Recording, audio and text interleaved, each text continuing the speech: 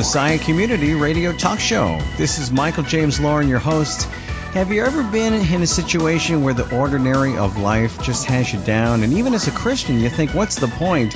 And it gets you a little bit in a rut. Well, tonight we have a very special author joining us, Tish Harrison Warren. And she has a book called Liturgy of the Ordinary, Sacred Practices in Everyday Life. And welcome to the program. Thank you. I'm so glad to be here. Yeah, it's a pleasure to have you. And, you know, your foreword written by Andy Crouch, not bad, huh? I know. I was so grateful to Andy for doing that. It was beautiful. It made me cry. Absolutely. And, you know, this is such a timely subject when you think about it, because it's just difficult being a Christian to begin with. When I say that, in a world where there's such ordinary things, like you mentioned, you know, brushing your teeth and having bad breath, and we always start the day the same way, you know. We have to make our beds. There's so many ordinary things that we do, but yet you draw us to the point where you want us to see that we can be sanctified in these practices. Can you tell us a little bit about your book?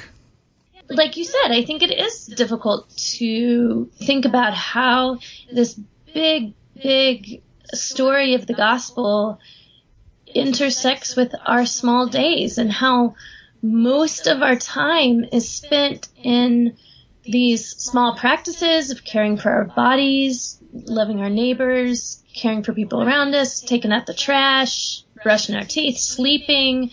And so I think we can have big sort of theologies and doctrines of justification and sanctification, ecclesiology, eschatology. But we wonder, what does that mean in an average day? And so that was really what I wanted to explore in the most concrete, and the most like practical way possible in this book. Yes, and you didn't retaliate, even though you were thinking about brushing your teeth and about you were having thoughts about, you know, making beds and how people make their bed. But you still make your bed, though, right? Yeah, I do make my bed. Yeah, I do. I didn't make my bed. I tell a story in the book that for most of my adult life, I didn't make my bed, and it sort of didn't occur to me that people did, which I know for people who make their bed a lot, or who are, you know, really into keeping a neat house, that's somewhat hard to believe. But just the idea that you would have to make it again and again and again is so seems so counterproductive to me that I never did. And instead I would wake up and I would wake up with my smartphone. As soon as I was conscious, I would just grab the phone and read the news and look at Twitter. And so for Lent one year, I became curious about the practice of making your bed and started asking friends if they did. And people had very strong opinions about it, shockingly strong. And so that year, for my Lenten practice, I banished my smartphone from my room, and I, instead of waking up with the smartphone, would wake up and make my bed and then sit in silence and just let myself be bored and also pray.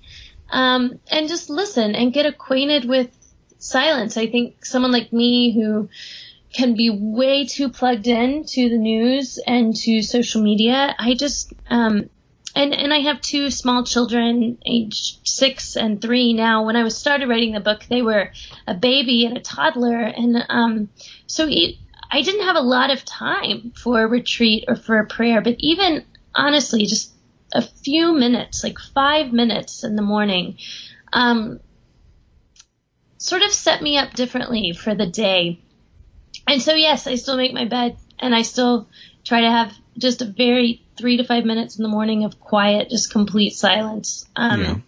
I'm not trying to be gross or anything, but you did talk about how we don't brush our teeth and bad breath. I think to myself, this is the life we're living, though, and people who are closest to us, we have to get up and do all these different things, and including being in traffic. You mentioned that, just the ordinary of being in traffic, but there could be liturgy there. There could be time with God. And so you bring out a lot in your book about just the ordinary where we could think, how could God work in my life in this situation? And yet you say he's very present, and we could actually, commune with him. And you also talk about the Eucharist since, Thanksgiving is coming up. So can you talk a little bit about that in conjunction with your book? Yeah. I'm glad you made that connection with Thanksgiving. That's, so the Eucharist, which is communion, but the term that Catholic and historic people that worship with historic liturgy uses Eucharist, which is the etymology of that word is rooted in the word thanksgiving. I think it's Eucharisto. It means thanksgiving. And so this is a Thanksgiving feast. Every time as a church we take communion, we're celebrating Thanksgiving. We are giving gratitude for the sacrifice of Jesus, and we are feasting in worship and in gratitude. And so I talk about the link between that and our ordinary meals, just an average meal around a table, how our participating in a communal meal every Sunday transforms our ordinary meals to be moments of gratitude and moments of thanksgiving and moments where we remember those who are not well taken care of, who through systems that are unjust, even capitalistic systems is what I talk about in the book, that are unjust in terms of oppression of farm workers or non-living wages or abject poverty, and to think about how our eating habits affect other people and affect those around us, especially the least of these. And so just as the Eucharist itself is this call, it's this place of thanksgiving that calls us to a new kind of ethic, and out of that thanksgiving, we don't hoard the grace of God, but we give it away in every way possible. It transforms our meals to be places where we have great thanksgiving, and we want to love and bless others with our meals instead of simply hoarding. Okay, now we're getting somewhere, because you draw that out in your book that, if we were just a little bit more gracious or had more gratitude, then the ordinary wouldn't seem so bad, and the things that we feel dark or far away from God wouldn't be so bad. And usually, you mentioned that even people at work who could do ordinary, jobs that are boring, but they could do it with excellence and connect with God, or if you will, show the excellency of doing things in an orderly way as God would. So talking about grace and seeing grace throughout all of this is really where we can grow, don't you think?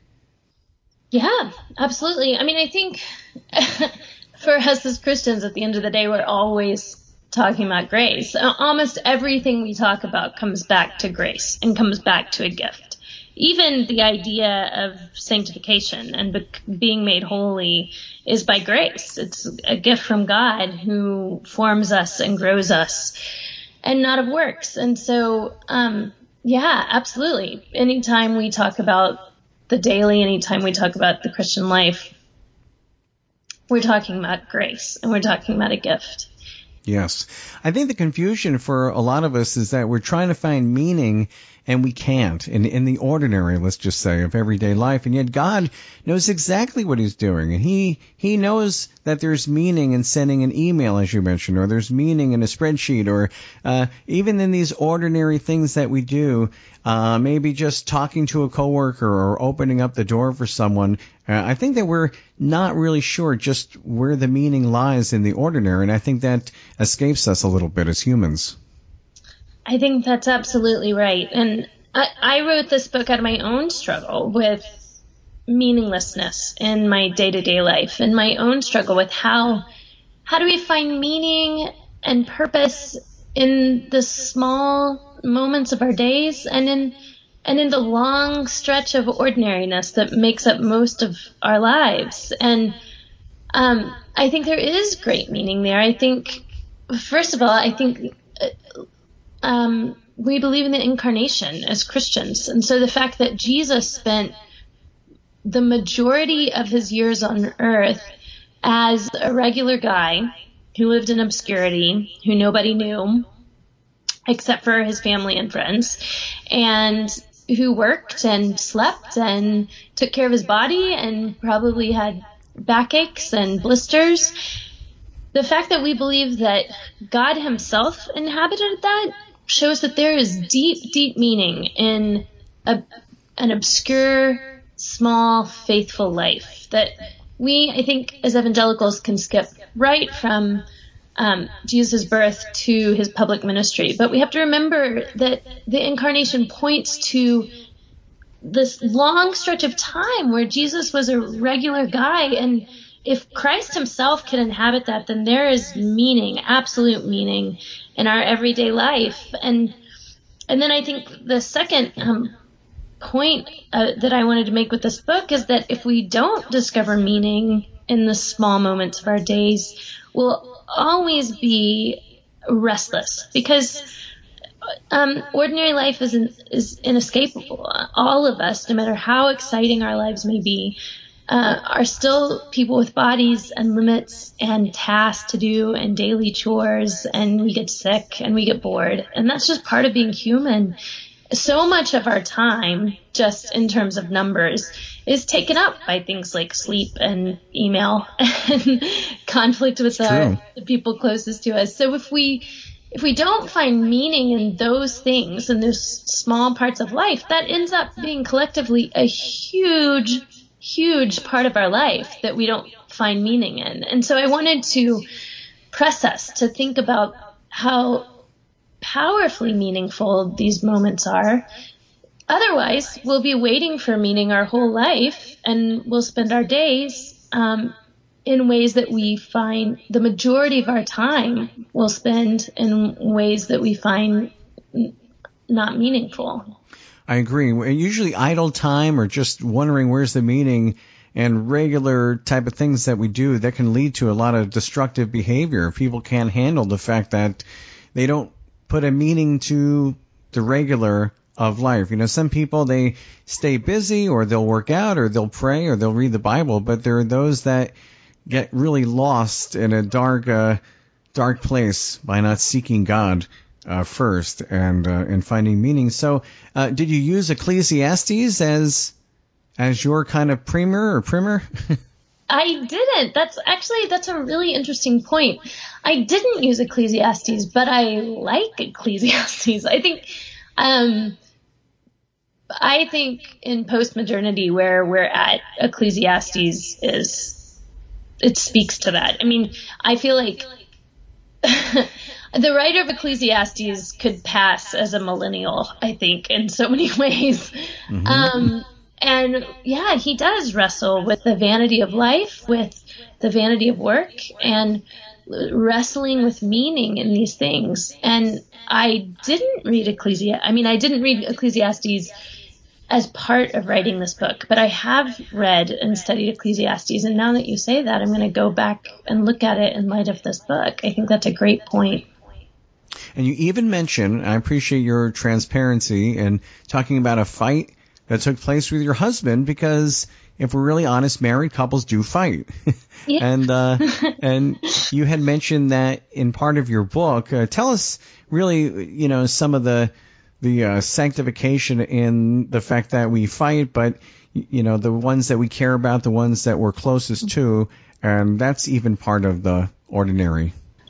So by the end of the chapter, my husband and I reconcile, and we repent and we apologize.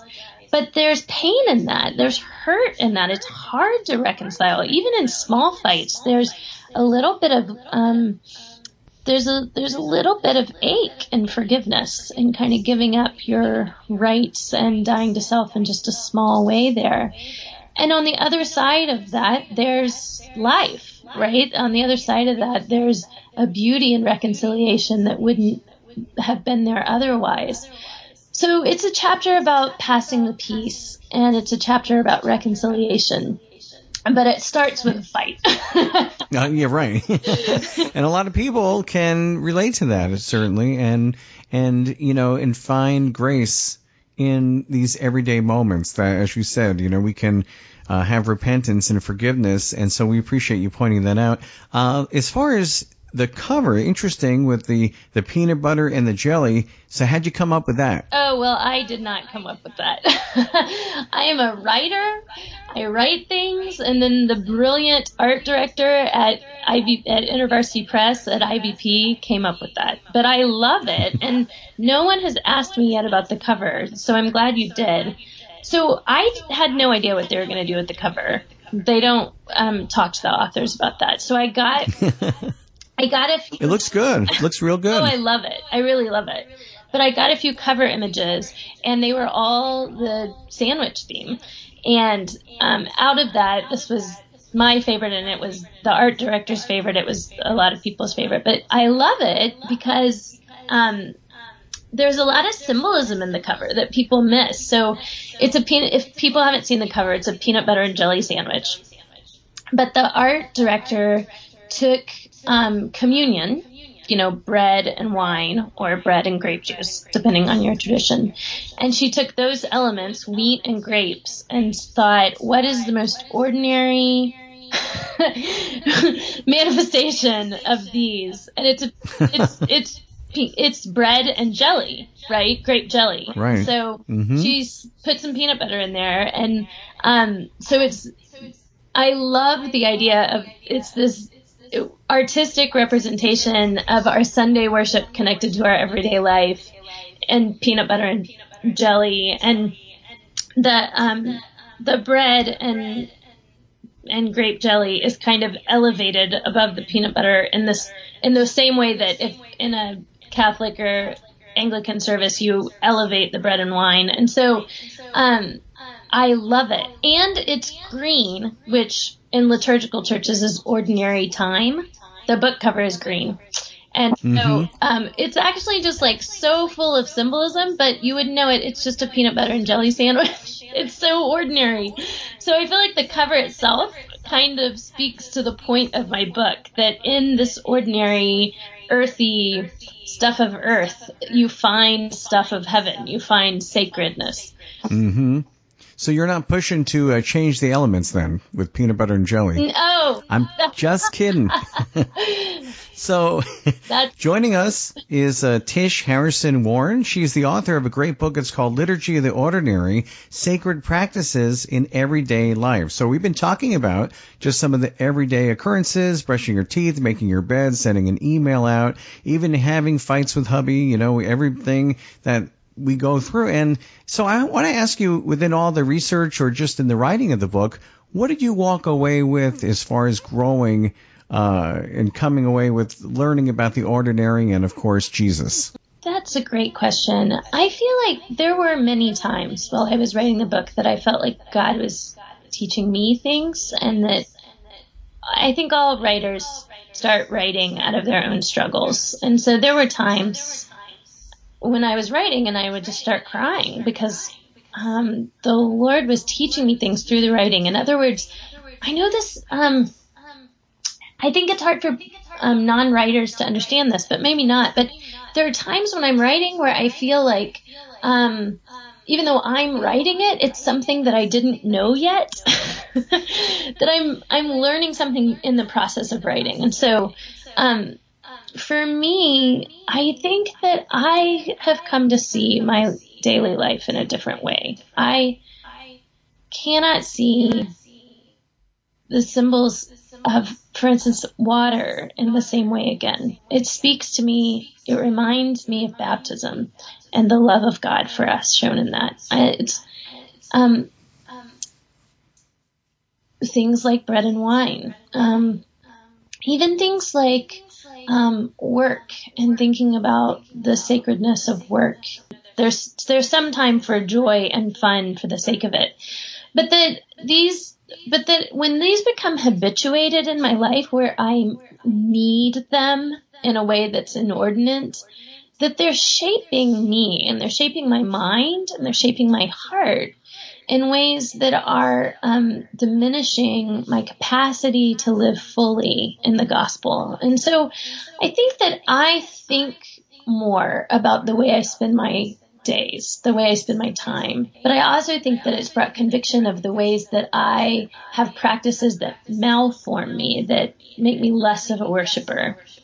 Yes, and you mentioned also that this reliance on the Lord, this absolute, we're like children, and in the midst of finding meaning in the ordinary, that we really have to depend on Him, and we're helpless, and a lot of times we don't maybe want to be in that kind of situation, even to ask, where are you, God, in the ordinary of life. So what about that book, Practicing the Presence of God? People have mentioned that this is kind of a modern-day take on that. Did you read that book? Did you enjoy it? Yes, I have read that book, and I'm really honored that people would think this is a modern-day take on that. There is a long tradition of this. Practicing the Presence of God is, one of the most ancient of one of the oldest of those books. I will thank Brother Lawrence if I get to meet him in glory for his work in this. Absolutely. And you have a nice writing style, that's for sure. Very intimate and very honest and warm. And I'm sure you get a lot of comments like that. Thank you. That's really great to hear. I still feel like I'm fairly young and new as a writer. And so it's great to hear that. Thank you. You are very welcome. So if you could give any, advice when you talk to, of course, you're talking to the audience here, that where can they go in Scripture and guiding them to get closer to the Lord, to find a little bit more meaning in the midst of the ordinary? We mentioned Ecclesiastes, but either direct us to the Scriptures or give us just a little bit of hope, if you could. Famous last words, if you would. Well, two things. I think when we approach the Gospels, we need to, as much as we can, connect with Christ's humanity as well as His divinity, and worship Him for that. I mean, worship that we have a God that fell asleep in the back of a boat. That's beautiful. And then I think the last thing is that we need the historic practices of the church in worship. We need them because it's not just our brains that need to get this gospel, but our bodies and our imaginations and the way symbolism shapes us. And so we need these ancient forms of worship to draw us out of our minds. And I would be the first to say we need doctrinal purity, we need really solid theology, and I love that stuff. I can get drunk on talks of ecclesiology. I'm the first that wants to go out and talk about theology with you. So we need that, but with that, we need practices that shape us. Yes, in the ordinary. Thank you so much, Tish, for letting us see how God is working in our lives, and that He wants to draw us closer to Him, and to just stop and see, as you said, the humanity and also the grace of God, and giving us a lot to think of. So we want to tell our audience, go grab a peanut butter and jelly sandwich right now and go out and get Tish Harrison Warren's book, Liturgy of the Ordinary. Thanks so much for being on the program. Thank you. Thanks so much. I appreciate it.